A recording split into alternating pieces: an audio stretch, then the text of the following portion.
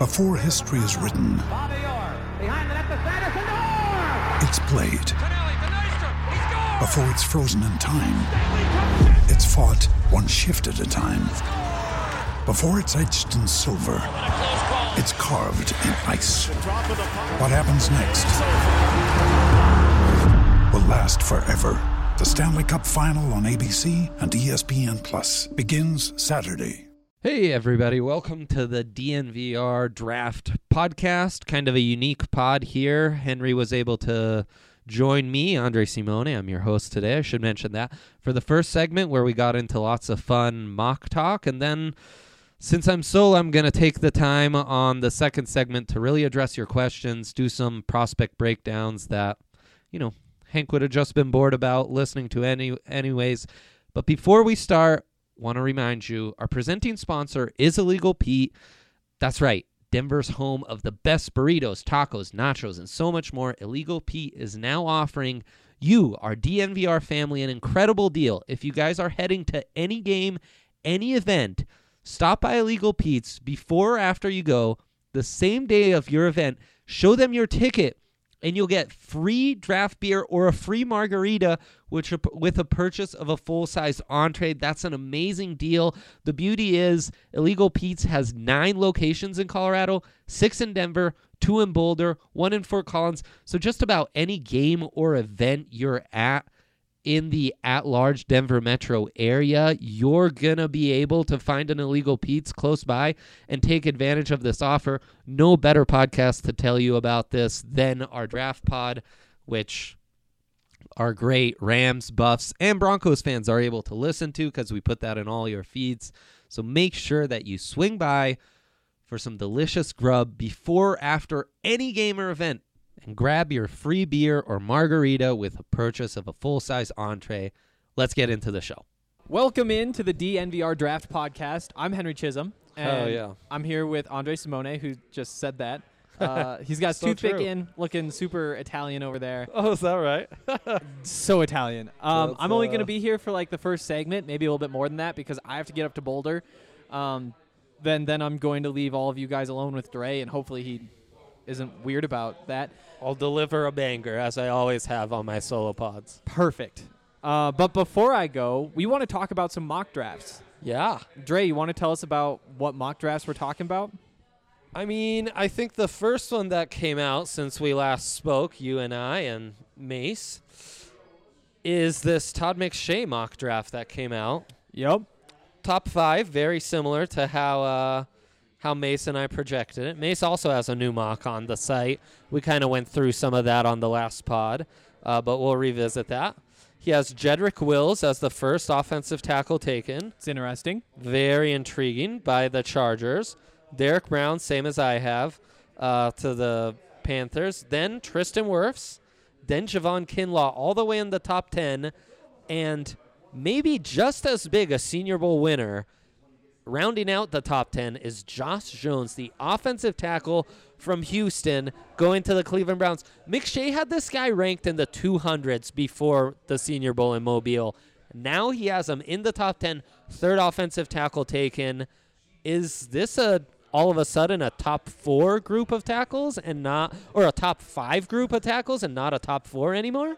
Maybe. Like that's what's so weird about this time of year is how much these guys change. And we've been in on so many of the guys who've been rising. Oh, yeah. And, Josh Jones was a guy that we talked a little bit about. Somebody who were like, yeah, second round, third round, somewhere in that range. Right. Not a bad pick. Right. Turns out that value we saw there is no longer value because he's going to be at 10, and that's probably where – I mean, that's high. That's high. are we hoping he drops to 15 to the Broncos now? What a weird Is conversation. that where we're at?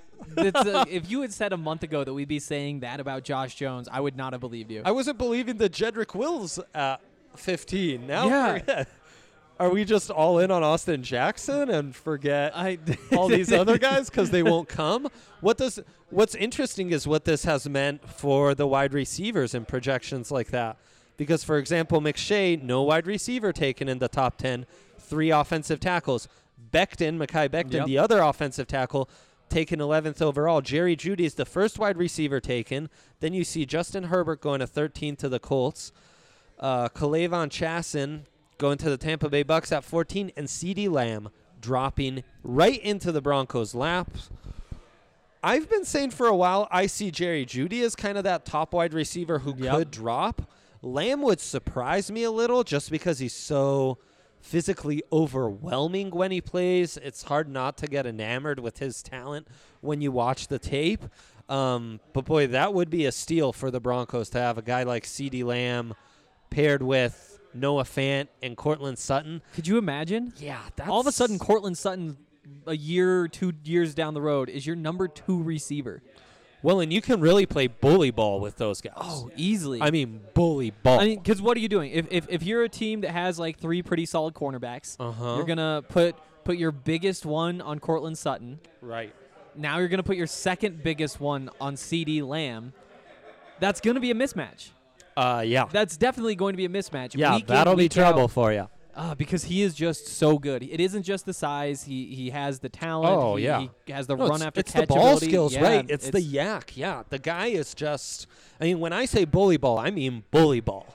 Like this guy just overwhelms dudes and dunks on them, basically. Yeah, and it's very Courtland Sutton-esque. Only I think he's got more speed to his game. I think he's a little more polished coming in than Sutton was. Which so that's is why intriguing. Sutton was a second-round pick, and you know, Lamb would be dropping at 15. Yeah. That's like that's guy who crazy amount of talent at receiver. Crazy. And then behind them, you still have Tim Patrick, which Sure. I kind of like that fit a little bit better. If you're just saying, yeah, we're gonna have big, bulky guys. I liked that a lot better before Pat Shurmur. Back when we thought that this was going to be a run-heavy offense, you want these big receivers who can block. Way back when. Wow, those are the days. But now I'm not so sure. Like maybe you do just want more traditional, like throw Deshaun Hamilton out there, see if he can replicate it. Again, I'm just not thrilled with these options. I think you still need a second receiver. Oh, I agree completely. And I've seen a lot of chatter of, well, this wide receiver class is so deep, but the tackle class, you either get one of the top guys or you're really screwed and it falls off. That's coming from people who don't do a draft pod year-round because they don't know the kind of depths. Because after these top 5, and it is a top 5, we're including Josh Jones in it, then what are you looking at? Our boy Austin Jackson, Prince Tega Wanogho, as much talent as anyone. Shadiq Charles, the LSU left tackle. Isaiah Wilson, another late add-on who we didn't see. I haven't even mentioned Lucas Niang from TCU, or Ben Barch, who I absolutely fell in love with at the Senior Bowl. Trey Adams, these guys. Ezra Cleveland from Boise State, who's not getting enough buzz. There is a ton of talent at tackle where you could totally afford to go wide receiver at 15 and still get a really nice developmental piece with the kind of upside that those top 5 guys possess. Yeah, well, and to me, it's just so weird how this whole conversation has shifted. Remember, again, just a couple of months ago, we were saying, well, you're not going to be able to get Andrew Thomas. You're not going to be able to get Tristan Wirfs. I guess that means you're not getting a tackle in the first round. The rest of them are second, third round guys. Right. Now this becomes a conversation. Now you have to decide, do we want a tackle or do we want a receiver? Do we want to take advantage of the, sure, there's some depth at tackle, but the depth at receiver, just massive. Right. Right. There are more options with this pick now than there were before. It's not just see what falls to you. Yeah. And we've talked about this with the offensive switch. You're not kind of locked into only the athletic zone blocking tackles. Yep. You can enjoy the entire buffet. And in this McShay mock, who is the tackle that drops? Andrew Thomas. Can you imagine? I mean, I'd be doing summers. He's the one guy I had kind of given up on. Like, no, okay. Yep. Andrew Me too, Thomas. totally. Don't. And, in my mock, I had Tristan Wirfs dropping. Now I'm seeing Andrew Thomas dropping in a lot of mocks. Tristan Wirfs as being the guy that's being pushed up a little more. Can't say I'm surprised because we've said all along, what makes him so intriguing is his upside. Yep. And as Mason and I've talked about it on this podcast for years, the further we get from the field, the further we get from games played from the tape, the more we make silly decisions based on measurables and combine testing and perceived upside rather than level of play up to this point. And that's what you're going to start seeing. And that's where smart teams can really capitalize and say, you know what, I don't need some quarter inch on an arm measurement or Mekhi Becton could be great. He's Right. 375. He's 6'8". Right. All those different things. Right. He was good. He wasn't, Andrew Thomas. Right. Just give me Andrew Thomas. Let me know that our left tackle's situation is solved for 12 years, 14 years. Who knows? Maybe Mekhi Becton turns out to be the game-changing, all-time tackle that his body would allow him to be. Right. But you're guessing. You're hoping. Yeah. I don't like it. Yeah, no, I'm with you. And then Andrew Thomas does go at 18 in McShay's mock. Austin Jackson goes 20th. So that's what? Jackson in reverse order. Jackson, Thomas, Wirfs, Jones, Wills. 5 tackles. Am I forgetting someone here? Almost feels like there should be 6. Either way, that's a crazy it's number. a lot of guys in the top 20. Oh, and Becton. I forgot Becton. Oh, so yep. it's 6 guys in the top 20 picks. That's over a quarter of the picks are offensive tackles. How? And look, that happens. It kind of sucks because you would like an offensive tackle. But look, there's enough depth where you can manage this. You've got a great coach like Mike Munchak to develop guys. You've got 2 guys under contract already next year, so you can kind of play with it. Henry Ruggs dropping to 21, something I had in my mock. Interesting. Wouldn't be surprised if all of a sudden a mock like this, Ruggs and Judy get flip-flopped because Ruggs runs a 4.2 and maybe Judy only runs a 4.5. Yep. Which is exactly what Antonio Brown ran, which is exactly my comp for him. But we're going to start overthinking it and be like, oh, well, then blah, blah, blah. The numbers, so yeah. Prepare for that. I cannot wait. Mace also, as you subscribers would know, has come out with a pod. We talked about the top 15 with Mace. It's the second half of his draft I think is intriguing. Yeah. Pardon me if that joke was over my head. Yeah. Or Yeah. I just wasn't listening. Yeah, well, you said that Mace came out with a pod. Oh, Yeah. that's Eh, incorrect. uh-huh. I mean, you Well, can listen to him on a pod every can. day, but Not he's this got pod this CJ week. Henderson going very high to 16. As we say goodbye to Brendan Vogt. Bye, Brendan. Xavier McKinney, the popular pick to the Cowboys at 17. I thought I was being original, but that's like everyone's pick for the Cowboys now. McKinney, like really rising up quickly up boards. Maybe with Jones, one of the biggest risers recently. He has Patrick Queen as the first interior linebacker taken. Interesting Mace went that way. Lots of mockers have. I think Kenneth Murray of Oklahoma presents a lot of nice value, though. I love him on tape. He has LaVisca dropping a 23 to the Patriots. Say it ain't so, Mace. Say it ain't so. Our boy Cushenberry at 24. Austin Jackson makes his mock. Funny. Because, we've been so high on him that I had him dropping out of the first round in mine. Now everyone's got him in their top 20. You got to love it. He has Josh Uche making it in the first round. Though I swear when I had that pick, he was like, I see more Zach Bond. What happened, Mace? And then Trayvon Diggs, perfect fit for the Niners. I've always liked him as my cornerback too. And then he has Damon Arnett, last pick to the Chiefs. A cornerback that doesn't get talked about much because he was playing opposite Okudah, but you got to love his talent. These mock drafts have me wanting the Broncos to trade down more and more. Isn't it wonderful? Information is power, isn't it, Hank? Yes. When you do this year-round and you see your eyes are open to all the options the world has to offer, then all of a sudden you say, hey, I can really take advantage of this board. I don't need to be stuck in X or Y or no one else, as so many people on Twitter can be with us, where it's like, oh, no, if they don't get that wide receiver, they don't get that tackle, I'm out. No, my friend. There are plenty of options. Move down, play the board, do your thing. If you get 2 late first-round picks in this draft, that'd be incredible. Dude, it opens things up 23 nicely. and 30. I would, if you could have, they have 2 top 50 picks now. If you could have a third, how that opens things up. Yep. Matt Miller came out with a mock, kind of scrolling through it live. It's funny.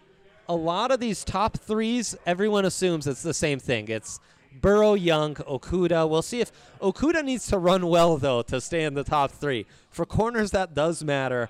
He has Jedrick Wills going all the way up to number 4. Even though Mace did have Isaiah Simmons, he warned us that he could see tackle going. I think he was thinking Andrew Thomas. Now it's Probably. Wills is the hot guy, which is hilarious. Tua going to Miami. No duh. Everyone has that basically now.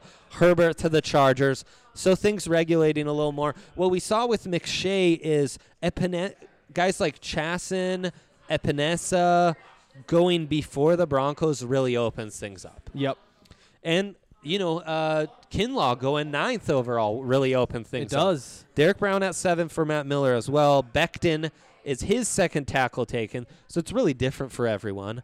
Jags take Isaiah Simmons. Wirfs goes 10th to the Browns. Andrew Thomas finally 11th. So those top 4 tackles going in the top 11, that's kind of a trend lately. Judy dropping to 12. Again, I had that in my mock, and it was like, I don't see it. Hey. Now we're seeing it. Jordan Love going to the Colts. Then it's Jacob Eason at 14 to the Bucks. That's a scenario Broncos fans need to be rooting for because it opens up options. And again, Matt Miller has CD effing Lamb dropping to the Broncos at 15. How much fun would that be? Dude, that would be so exciting. Going off of my board of let's just say potential targets for the Broncos. So forget Burrow, forget Tua, forget Derek Brown. CeeDee Lamb would be easily the highest potential guy. I have him 5th on my board. I have him ahead of Jeffrey Okuda. That's how much I think of this stud wide receiver. Getting him would be amazing, Hank. It would be, forget dream scenario. It would be beyond a dream scenario. It'd be incredible. Also, Matt Miller, worth noting, Josh Jones in his top 20. So, and if you need to familiarize yourself with Josh Jones, read some of our Senior Bowl stuff where Mason and I put video evidence, and he's a smaller school prospect because he played at Houston. He wasn't in the Power 5. But what did he do? You put on his Oklahoma tape, dominant. You put on the Senior Bowl tape, only guy who could handle all those edge rushers in tough settings. So really he's kind of eased those concerns. He's great in pass protection. He checks off the biggest, most important trait you want. Let's roll with it, man. It's pretty crazy. And again, just my mind is still stuck on the possibility of trading down at this point. Why not? Looking at McShay's mock draft, at number 15, you have options. You can take CeeDee Lamb. You can take A.J. Epinesa. Xavier McKinney, a guy that we're starting to like more and more. Andrew Thomas. Austin Jackson, I don't really like him in that caliber of player. Right, I it's still think almost he's a like little behind. let's not reach on our boy now. Yep. Henry Ruggs, also in that conversation. Right, 21 in Matt Miller's mock as well, kind of a thing. Like, he's just dropping in mocks. Yeah. There's too many receivers for them to all go in the top 15. Yep. Kenneth Murray. Even Grant Delpit, dude. not a guy we're in Kenneth love Murray with. or Patrick Queen have me really intrigued. Well, Matt Miller, for example, is Kinlaw dropping to 20. Yeah. That's great value if you move down. This is the situation you're in. There are 8 guys we'd be happy seeing. No, let's even call it 5. Let's say 5 guys we think are that top-tier players available. Trade down 6-7 spots because somebody's going to pull somebody else. Get one of them, not? And then you get the other pick, move up with the others, open up some opportunities. There are a lot of good players that seem to be slipping right now. Oh, yeah. Totally agree. Worth noting the bottom part of the draft for Matt Miller. He's got Marlon Davidson going to the Seahawks at 27, a guy I had in the end of my mock. Kenneth Murray at 28 to the Ravens, which is where Mace had him. I like him so much. Jeff Gladney, this is something I'll talk about in the next segment. One of these cornerbacks like Damon Arnett, like Troy Pride Jr. that I talked about in my mock, watch for him. Because he could be a first-rounder, even though we don't talk about him enough. TCU cornerback who Denzel Mims spoke very highly about to me. Really? Yeah.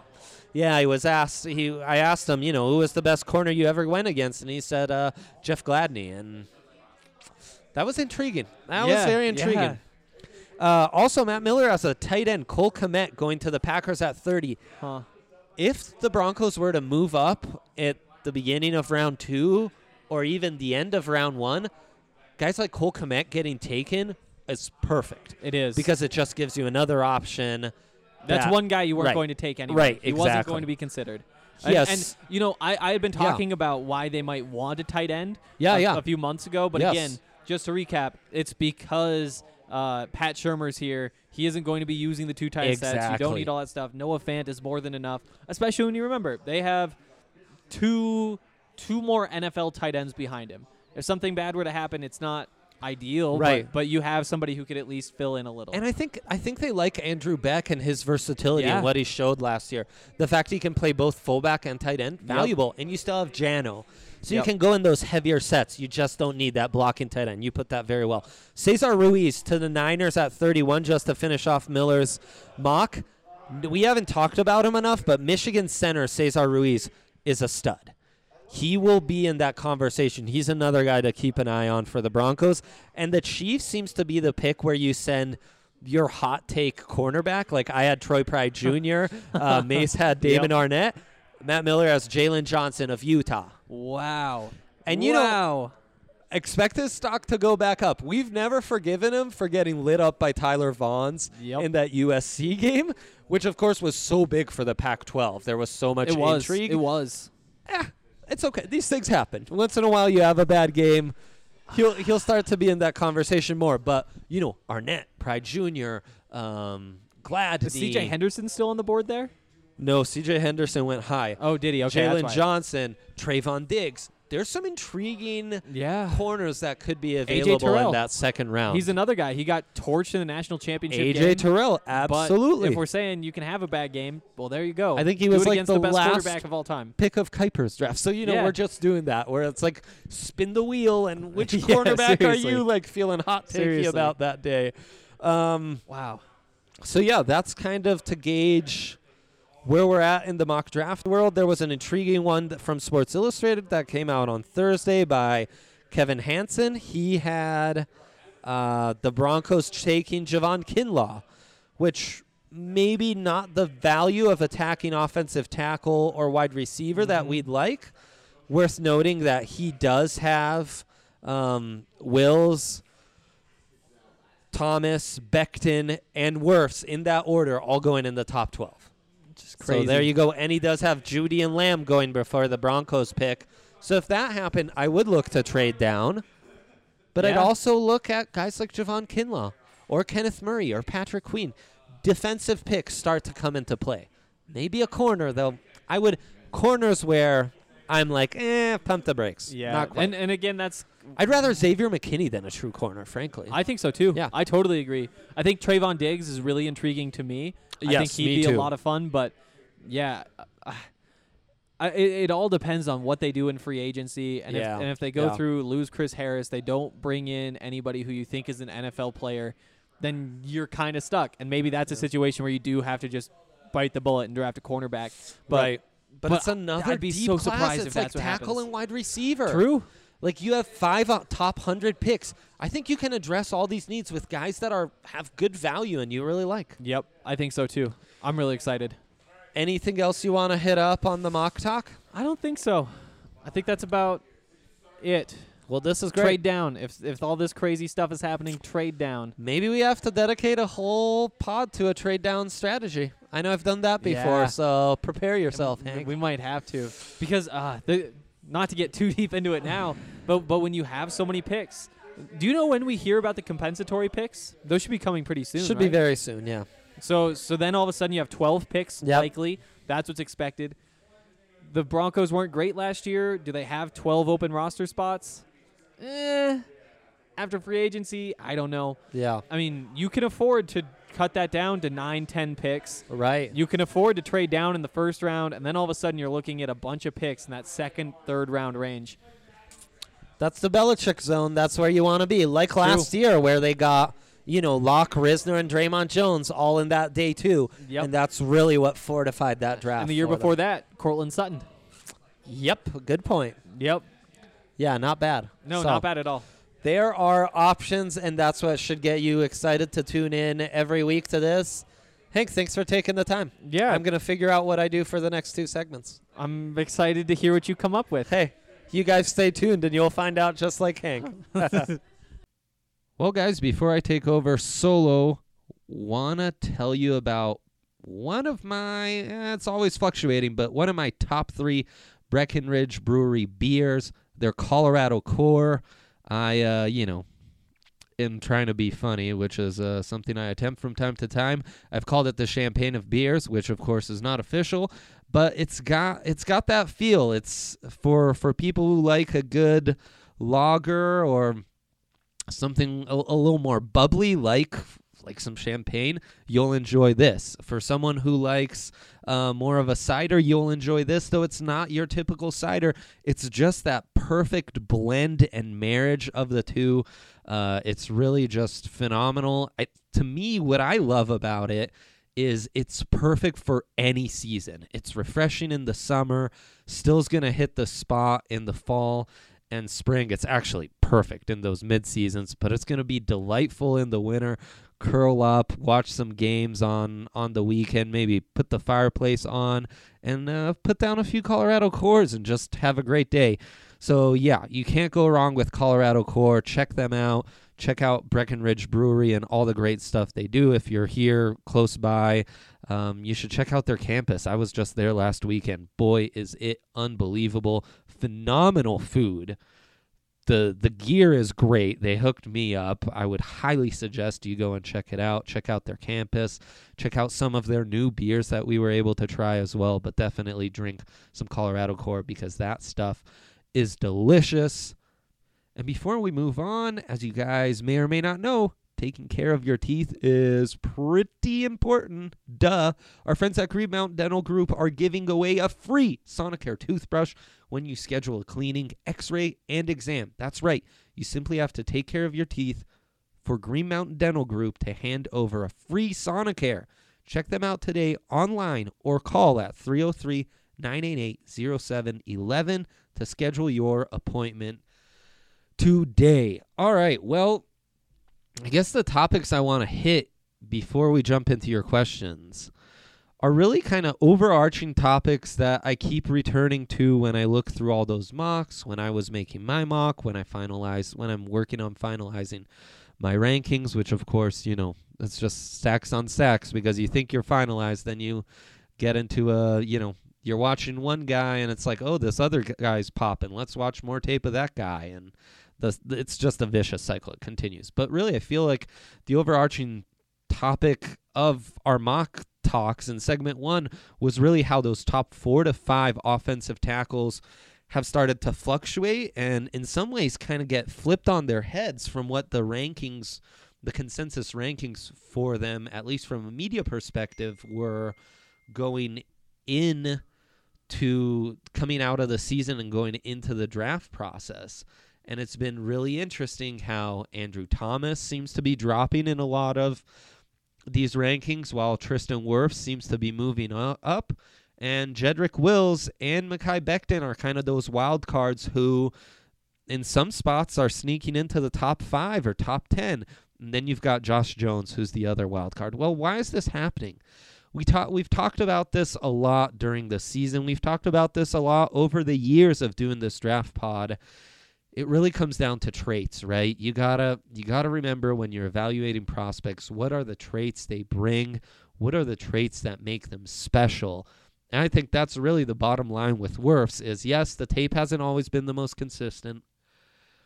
Yes, you worry about him playing primarily right tackle. There are some people who think he's going to be best suited as a guard, where his wide base and just natural raw power is going to play so well.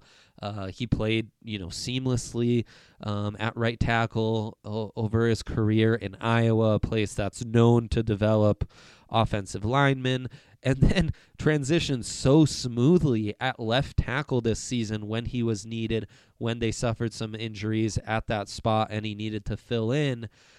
So that versatility is going to be really enticing, but really at the end of the day, it's what we've talked about with Wirfs all along. And Wirfs for us, his stock hasn't fluctuated much for us. We've been high on him, knowing full well he's had some deficiencies. And look, you watch the Wisconsin game, not always great. You watch the Michigan game, that's where he probably struggled a bit more. You could say the same about Jedrick Wills. And the thing about Wirfs is he's not always consistent. His mechanics can probably be the most inconsistent of this group of 5 Becton can be a little sloppy, but I think Becton might be more consistent. It's just more sloppy because he's so big. Wirfs, yeah, it's a little sloppy, just feet need to match what his upper body's doing. Once in a while he'll reach. The hands can be a little inconsistent. When he gets to the second level, you'll whiff on some blocks. So there's a lot of little things when you watch the tape that you can ding him on. He's far from perfect at this point, but what's so enticing is that versatility, the length, the feet. In pass protection, I think he's the one who profiles to have the highest upside as a potential franchise left tackle, as a blindside protector. That's the trait that trumps all traits. That's the trait that's going to make you a lot of money. That's where coaches are going to dream on you, especially when you've got a staff that's got some incredible offensive line coaches, starting with Mike Munchak, and you're going to convince yourself, hey, there's plenty of potential here. We just need to put them in the right hands and hone those skills. And that's why you're seeing Wirfs kind of start to climb up boards. This is something I've talked about for years. And I loved doing the pod with Mace the last couple weeks. And it's something he talks about too. The further away we get from the tape, and the more, it gets into that silly season and making wacky decisions, not so much based off what we're seeing when we watch these guys, but more dreaming on them. And that'll just take off even more once we get into the combine and pro days here. Thomas instead seems to be the guy that's dropping more. And I think with Thomas, who is still my top tackle because he is the most consistent on tape, his power is unreal. His balance, like when someone gets within his frame, they're not trying to go outside or counter with some inside move off his inside shoulder. They just try to overpower him with like a bull rush. He just is so big. He engulfs rushers, and his balance and anchor is outstanding. You try to go through Thomas, good luck. It's not happening because he's just got such natural balance. He anchors so well. And in the run game, he is so powerful. He's an absolute stud. Measurements will be important for him just to confirm that he's got that great length. Really, the only question with him is, does he have that elite kick step outside to mirror those truly elite rushers that you see in the NFL who can just dip their shoulders, and get around you that way? And sometimes is he too susceptible to that, to getting beat outside, to where he's oversetting, and then that opens him up to inside counter moves? So it's those seemingly small questions, because he only gets beat very rarely on tape, are what is kind of knocking his stock, because he's not seen as necessarily an elite pass protector. I am fairly confident that it's stuff you can clean up.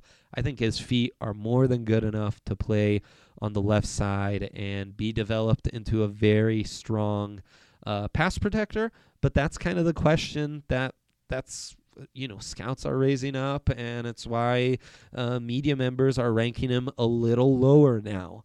And Wills is interesting. To me, Wills, there's a bit of a split opinion. There's some people who just think he's a phenom, set and forget, plug and play left tackle. Even though he hasn't played that position in college, there won't be any issues whatsoever because he's just so clean on tape. He can be so powerful. Everyone references the Auburn game where he's doing things like knocking Derek Brown off his spot and stuff, and he can be very powerful. He wins the award for most violent hips in this draft class. He will absolutely finish you if he can get his hands on you. Hands can be very good. I think the power at the point of attack is being overrated a little bit. I see him get knocked off his spot too often for my liking, for a guy who everyone talks up his power. Now, it's worth mentioning, when people knock him off his spot, then he shows great balance, a really strong anchor to then, get himself balanced again, re-anchor, and really hold his own. Where I have my questions is his lateral mobility, which of course comes into play in pass protection. I would have been a lot more concerned if this was still the, Shanahan style zone scheme the Broncos would be implementing, now it'll be a little more of a mix and match, so I'm not as concerned. But you watch that Michigan tape, anytime he's moving laterally, anytime they try to get him out in space, he's getting beat to his spot, often by Josh Uche, who, we talked about it in the first segment and in last week's episode. Moving up for me, one of the big winners in the Senior Bowl, gave Wirfs trouble as well. So, take those performances against Michigan with a grain of salt, because those guys are playing a really high-end edge rusher in Josh Uche, who's really rising up boards for what he's done against those guys. For me, Wills, he's going to have a first-round grade, but it's going to be because, I think he could be one of the NFL's best guards. Like, if you told me the plan for him is to be the next Brandon Scherf, and you're gambling on him not facing the injuries that Scherf has faced in Washington, where clearly that medical staff is an absolute disaster, and it explains why so many of their stars can't stay healthy. I mean, they should really, burn things to the ground and start anew in a lot of ways there. I could think he could be an absolutely special plug-and-play top 5 guard in the NFL like tomorrow. I think he could be a very high-end right tackle. I'm just skeptical about how he'll translate as a left tackle, and there's a split there. I think I was reading Todd McShay's not mock draft, but his big board, and he had the same concerns, saying that he thought Wills can be elite guard or right tackle. As a left tackle, not, there are more concerns. That's where I'm at too. So just take that with a grain of salt when you're looking through these mocks, or you're creating your own mocks and you're putting Wills to the Broncos. Doing that, to me, says you've got more faith in Garrett Bowles than I do, frankly. And then you have Mekhi Becton. Becton, late riser in the process because he's at a Louisville program that's not great. His size is kind of unicorn size. We don't see a ton of these guys. Orlando Brown, coming out of Oklahoma a couple years ago, is one of the few that even fits that mold. Brown was playing right tackle for Oklahoma, so slightly different. And he was in that late first range at this point in his draft season, and then the combine completely killed him. It'll be interesting to see how Becton is going to do at the combine, because clearly with Brown we found, those combine numbers didn't really matter, because I always say this is another of my rules. You can't be lacking both speed and size. But if you have one of those two elements, that will take you a long way and can allow you to make up for your speed or size deficiency. You can't lack both. And Becton certainly has the size, and he moves really well on tape for a guy his size. He moves well in space. He's an absolute mauler in the run game, though I think clearly he plays too up high, but he can just push guys off because his upper body is that strong. And his feet are good enough. He looks sloppy, but his feet are good enough, and that length is so overwhelming. He can really do the job in pass protection. He's not for everyone, and sometimes when I evaluate offensive linemen, there's style points almost come into play where it's like, do you look sloppy? Do you look balanced? He can look really sloppy, and then he can make some eye-popping plays where it's like, wow, for this size, this guy's unbelievable the way he moves. Got a bit of a nasty streak too. So he's really gonna be a top 15 pick, but you got to have a plan for him. You need to know he's a unique offensive tackle because he is just so massive. And then Josh Jones, hey, he's rising up because of the Senior Bowl performance. We've talked about the small school stuff and how him checking off some important boxes both in Mobile and early in the season when he played Oklahoma is really going to play up. He showed he doesn't have elite length, but good enough length. I think he has versatility, though we haven't seen that a ton on tape, because at Houston he basically played left tackle his entire career. But again, it gets back to traits. The most important trait is being great in pass protection, and that is where Jones is really elevating his stock, because that's the most important trait in the modern NFL, is being able to keep your quarterback clean. I don't have to tell Broncos fans much about that. I think that's pretty understandable why that would be so important. And that's why Jones, like Wirfs, is rising up. And that's why a guy like Thomas is dropping a bit more. To finish this up, I was going to talk cornerbacks, but we've got some good questions, so I'm going to save that. I got a rare question on Twitter. I didn't get to it. If you guys want to guarantee I answer your questions, just holler at us, subscribe, and comment on the pod post. We'll always get to that. If you're not a subscriber, I highly suggest you do. But once in a while, I'll get a good enough question on Twitter where even though it's not from a subscriber in a comment section, I will address it. This is from Brennan. His handle's Brennan, with a bunch of numbers. But he asked, what about DeAndre Swift to the Broncos?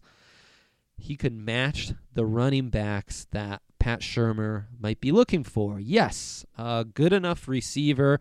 I've been very high. I think people listening to us all the way back earlier in the season will remember I was comparing Swift to LaDainian Tomlinson, one of my favorite running backs of all time. I think that's the kind of rare upside he has. I'm really, I find myself grading running backs harsher and harsher, and really if you don't have the ability to catch the ball, you're not going to get a first-round grade for me because I really don't think you're worth signing to a second contract after your rookie deal is up. Swift is that rare prospect. So from a value standpoint, at 15, he would fall right within the range of where I think it'd be appropriate to select him. Thing is, I don't think this team is at a point where they can afford to go running back. In round one, there's too many things you need to address on the O-line and at wide receiver to make this offense work. Running back like Swift, we saw it with the Pat Shurmur's Giants. Having a guy like Saquon Barkley isn't going to do much when your O-line's struggling and you're struggling for answers at wide receiver, which they were once Odell Beckham Jr. left. So that's an intriguing low-key name to keep in mind. I think if you drop to the second round, you definitely start to consider that a lot harder. But, it's a pretty stacked running back class, so you'll have options later on in this draft to where you don't need to take Swift too high. I think of maybe Cam Akers from Florida State and how well he could fit. Keyshawn Vaughn. I saw some real speedsters at the Senior Bowl. Darius Anderson from TCU. Joshua Kelly would fit really well from UCLA. JaMychal Hasty was the other one. Joshua Kelly could be an all-around back, though, and really fit that mold. So keep an eye on him. So that's it for that second segment. We will be right back, and then we're going to handle all your questions. You guys had a decent amount for me this week, so we're going to get to those real quick. What's up, guys? Ryan Konigsberg here, and I got to tell you about the Blake Street Tavern. It's my favorite sports bar in town, as evidenced by the fact that we had our fantasy draft there. It's where I watched Super Bowl 48. It's where I watched CU win a Pac-12 basketball championship back in the day. It's the place to be for any sporting event. It's the biggest bar in town. I always joke you could land a 747 in there. It was named the National Sports Bar of the Year in 2017 by Nightclub and Bar Magazine. It wins Best Sports Bar in Denver seemingly every year from Westward and anyone else that's voting. It's the place to be. They've got great specials, and the food is out of this world. I recommend the nachos, the green chili fries, the buffalo chicken wrap. You name it, they've got it. And the location is perfect. Just 2 blocks north of Coors Field, and they have parking. So go check out the Blake Street Tavern. And we're back after that message from our guys at Blake Street Tavern. Quick reminder, thednvr.com. Things are popping off on our site right now. Amazing video content. There's just some great Broncos, Buffs, Rams content. We just closed out the recruiting cycle. It's just, we say this all the time, but it's because we're always improving and always growing. It always rings true. There's never been a better time to subscribe to thednvr.com. The things we have in store for this Broncos offseason, I just can't wait to unveil for you. I can tell you, as we always have, we will have film rooms for every major acquisition and addition the Broncos make this offseason through free agency or the draft, as we have had for several years now. You do not want to miss on that. And, you get a free t-shirt when you subscribe, and you support us and our growing staff and all the great new projects we take on. So do that, please. We would much appreciate it. If you enjoy this pod, you will absolutely love getting on the site as a subscriber, being able to, comment on the podcast, read, and follow along on all the great content we have. Also, Nugs and Avs, they're both having unbelievable seasons and getting ready for some outstanding playoff runs, so you might want to jump on that as well. Okay, let's jump into your questions. We've got a few, so we're going to get this done. Naderade asks, hey guys, how does KJ Hill compare to Deshaun Hamilton? Both seem pretty similar as slot technicians, and Hill would be redundant with Hamilton on the roster. I never quite bought the Hamilton being this, clinical type of route runner. I think Hill is a little better. Hill also is quicker and shows more ability to get vertical to me. He's not a burner, not a true speed threat, but more so than Hamilton, who's really settled into mostly just getting open underneath, beyond 10 to 15 yards. He's not going to do much for you. Hill at least has that quickness to wiggle open, deliver some double moves. I think he's a more dynamic athlete. I think he's got more dynamic hands. And I think he's a more advanced runner coming out of the Big Ten at this stage in their careers than Hamilton was at the time. I'm also admittedly not a huge believer in Deshaun Hamilton. Just didn't see much to like at Penn State. And haven't seen much from him as a Bronco either. The guy who really reminds me of Deshaun Hamilton is Van Jefferson, though he's his dad was a former wide receiver and a wide receivers coach, so he's a true route technician. I think he's a better route runner as well, but that's the guy I think compares a little more favorable.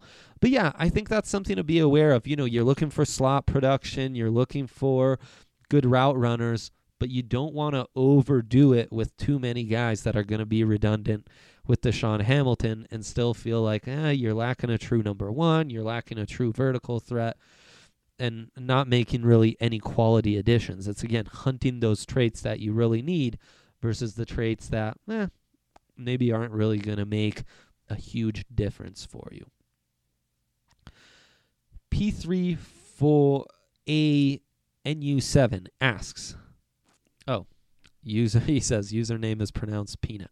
I was wondering if you guys could compare Hamler, Rhaegar, and Ayuk. So KJ Hamler from Penn State, Jalen Rhaegar from TCU, and Brandon Ayuk from Arizona State. They all seem to be closely ranked in mocks. Who would you prefer and why? Who would fit the Broncos best? KJ Hamler is a classic, quick slot guy. He's the kind of guy you'll give jet sweeps to. He's the kind of guy you'll put in motion pre-snap. Can impact the game as a returner. He's undersized. You'll hit him on screens and stuff. You want to make sure he's not Tavon Austin, and he's more Percy Harvin.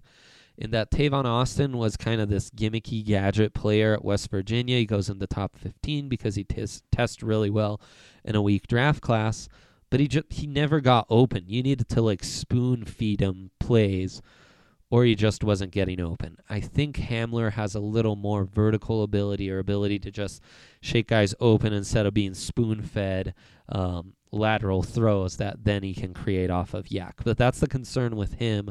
Not physically imposing.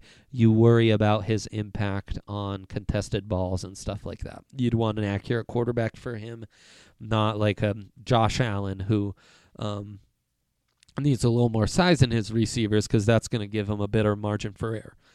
Jalen Rhaegar, really outstanding. He came off a spectacular season at TCU as a sophomore. and had big expectations. He was ranked, like neck and neck with Henry Ruggs coming into the season. TCU's passing offense just was underwhelming, so his production hurt him, and he was at times inconsistent last season. So that's going to be your concern, but he's got the speed. He's bigger and more physical than Hamler, and even though he's a smaller guy, you see the vertical leap, his ability to leap and go up and grab contested catches is pretty impressive. He's easily the highest ranked of these three guys for me.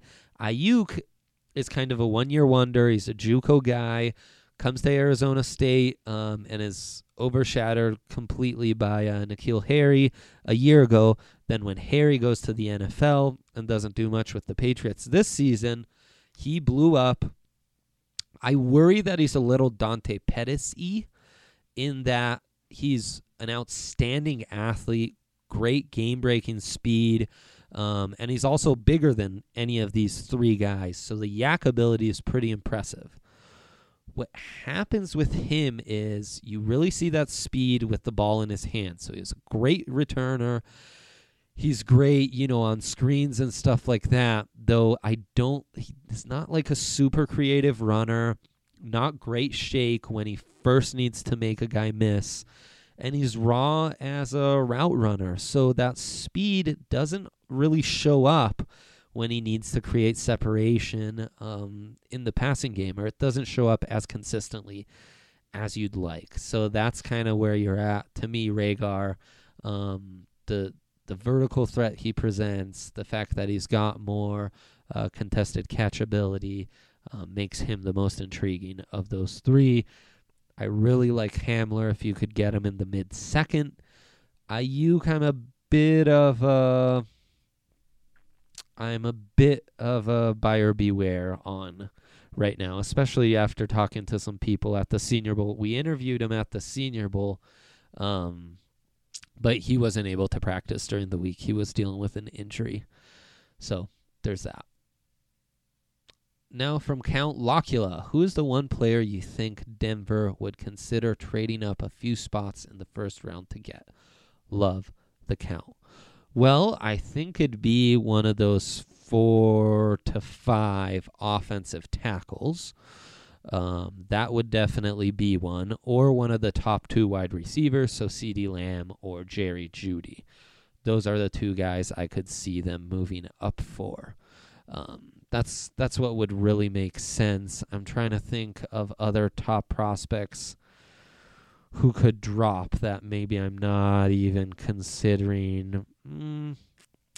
Like Simmons, I don't know. I have a hard time reading Simmons because, as I talked about with Mace during Senior Bowl week, I feel like Vic Fangio's tough to read on what he really requires out of his interior linebackers and how high his standards are. Yeah, outside of those guys, I don't think there's. Me personally, I would trade up a few spots for Derek Brown. I think that's a big enough need, and he's a rare enough talent that you would move up for him if, say, pick 11 is done and he's still available. Though pick 12 as the Raiders. Would they be interested? Who knows? The Big Tabowski, who we know is locked in, says definitely Thomas, Jeudy, Simmons. Disagree on Simmons. I'm on the fence, I guess. Young, yeah, I just don't see them moving up to get Chase Young. Okudah, look, I don't think so. He also says Brown and Okudah.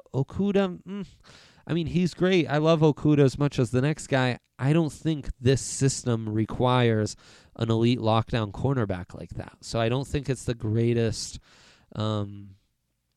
allotment of resources to take a guy like Okudah in this zone-heavy defensive system that high, because that elite trait that's the big seller for him isn't going to be a huge seller for you. He also says Wirfs, maybe, Ruggs, Lamb, Kinlaw, maybe.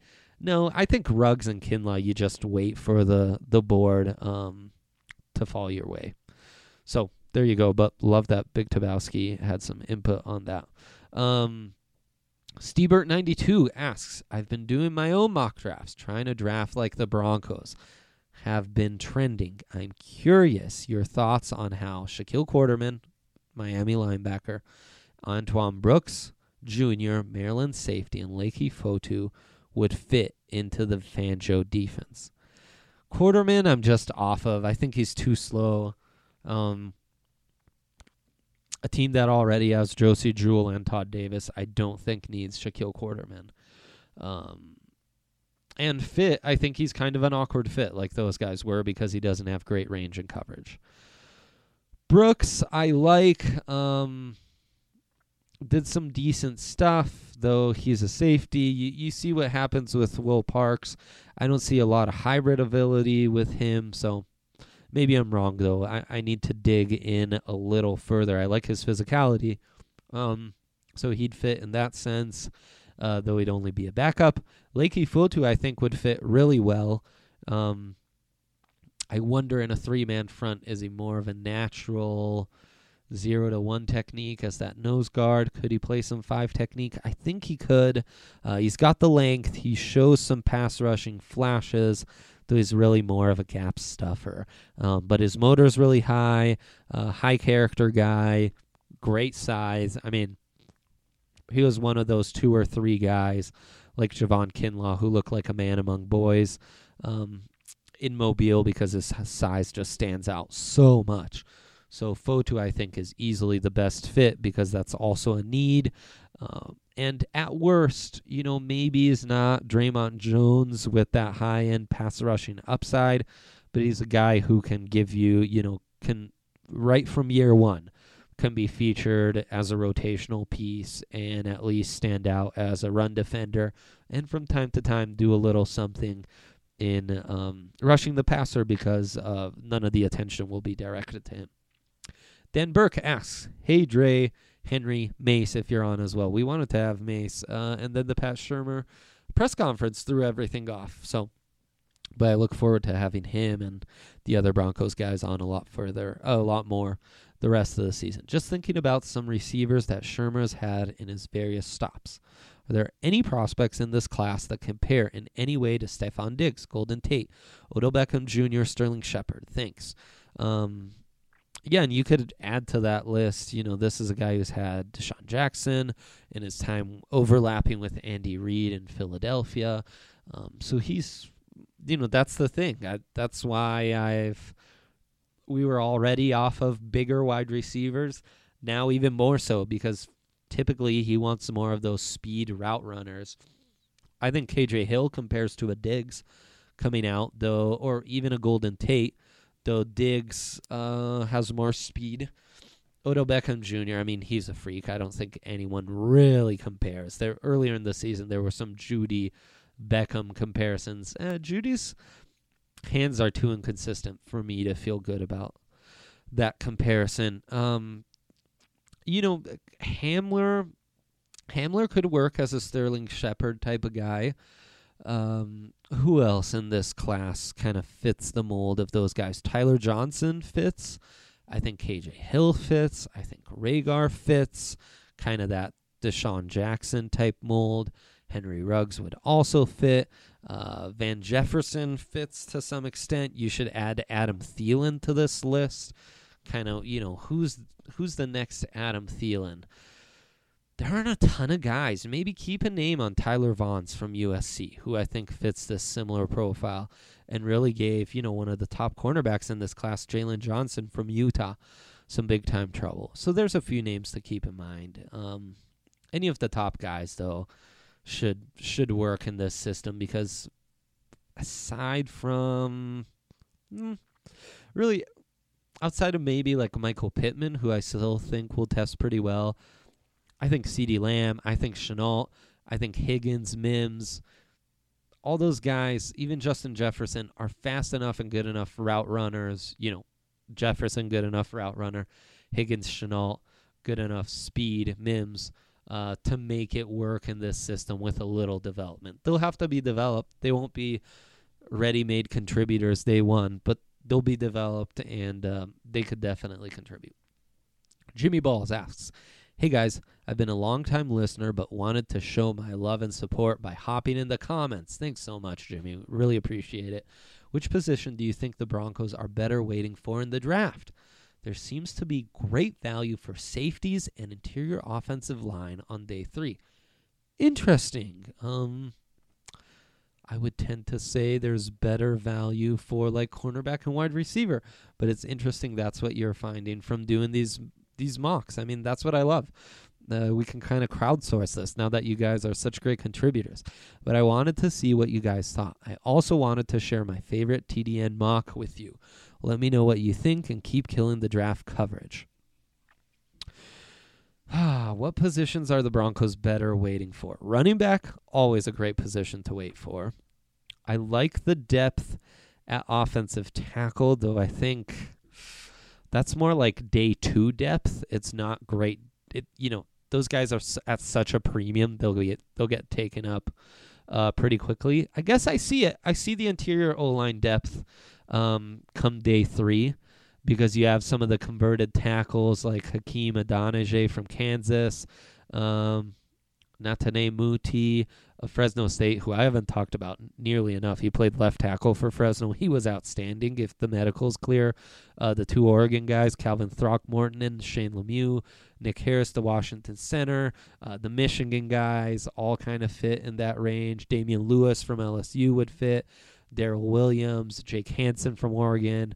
Some of the centers I didn't love but would be good values in day 3 in Mobile, like John Simpson of Clemson would be there. I think, cornerback is where there's good value, and as you said, safety. I think there's decent, not great value at safety in day 3. And then in his mock, he got Wirfs round 1, Ayuk round 2, traded up to get Bryce Hall in round 2. Then in the 3rd got KJ Hill and Lakey Fotu. In the 4th got Akeem Davis-Gaithers. In the 6th got Jeremy Chin. And in the 7th got Jake Hansen. Wow, that's a nice haul. Don't love Ayuk, just personal preference, but I think you'd be hard-pressed to argue with that value.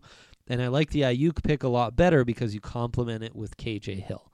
So now you've got your slot. You've got a returner and vertical threat to complement Sutton. You've got that versatile plug-and-play offensive lineman in Wirfs, who I believe in his upside going forward in 2021 to play either tackle spot. Bryce Hall is a great fit because he's that versatile, more physical cornerback. Only question is, can he turn and run in man? Well, in this scheme, those questions are eased. Like Ufotu, love that you can add that depth in the draft. Even if they get a big name in free agency, someone like Fotu would be really nice to add to the rotation. Davis-Gaithers is going to contribute immediately on special teams and has that athletic profile as a rangy cover linebacker. And Jake Hansen, to me, is great value in the 7th round. Great draft. Thank you, Jimmy, for reaching out. Bronco in San Francisco, our second to last question, asks, how would you rank the O-line prospects? I've been seeing Andrew Thomas drop lately, when for a while he seemed like number 1. How far down the list of offensive tackles would you go before you switch to wide receivers? The Big Tabowski responded, I don't understand how Thomas keeps dropping. Well, you guys will love my second segment. For me, he is hands down the best O-lineman in this class. Now, this goes back to the second segment. Yes, on tape, he's the best, most consistent offensive lineman. But he doesn't necessarily have those desirable elite traits, and that's what's knocking him a little bit. O-line would love for him to drop to us at 15. Gives Elway a proper headache then. It'd be great to see him drop. You couldn't go wrong with... Man, I say that, but at the same time, Wills, I'm a little buyer beware if you want to plug and play him at left tackle. And Becton, he feels a little boomer busty to me just because he's sloppy and, that frame is only going to tighten up so much. I mean, at a certain point, he's going to be 6'7", 350. You're not going to narrow that down too much. That's the guy he needs to be, and can he have that elite knee bend. Like, what happens when he faces a Josh Uche? When he faces a really slippery outside rusher who can just dip the edge? I guess that length will come into play. Look, I don't see this the way some do, where it's offensive tackle or bust until the top 4 are gone, and then you go wide receiver. I play my board.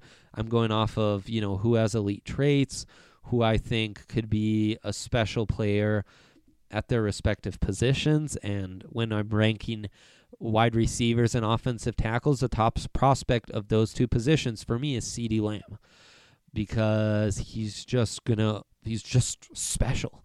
He's going to overwhelm you with his combination of physicality, hands, ability to make acrobatic catches, speed, yak ability. He's just going to overpower you. He's going to be a phenom in my mind. Then it's Jerry Jeudy. Then it's Andrew Thomas, Tristan Wirfs, Jedrick Wills, Henry Ruggs, Mekhi Becton, and after that, Josh Jones.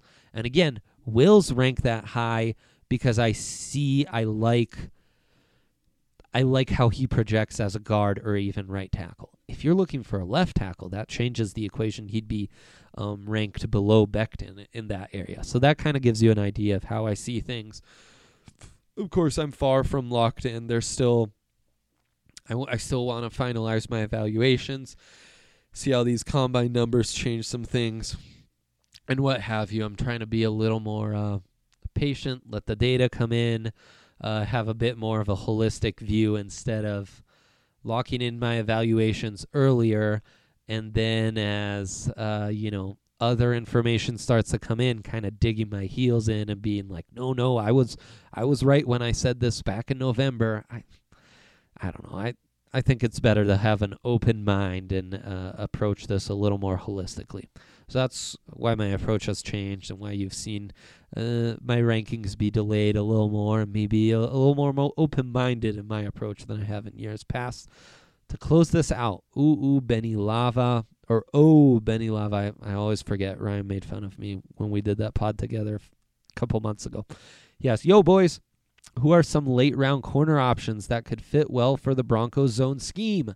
I've been seeing Bassey from Wake Forest or Stanford Samuels, the third from FSU, being connected to the Broncos. Anyone else?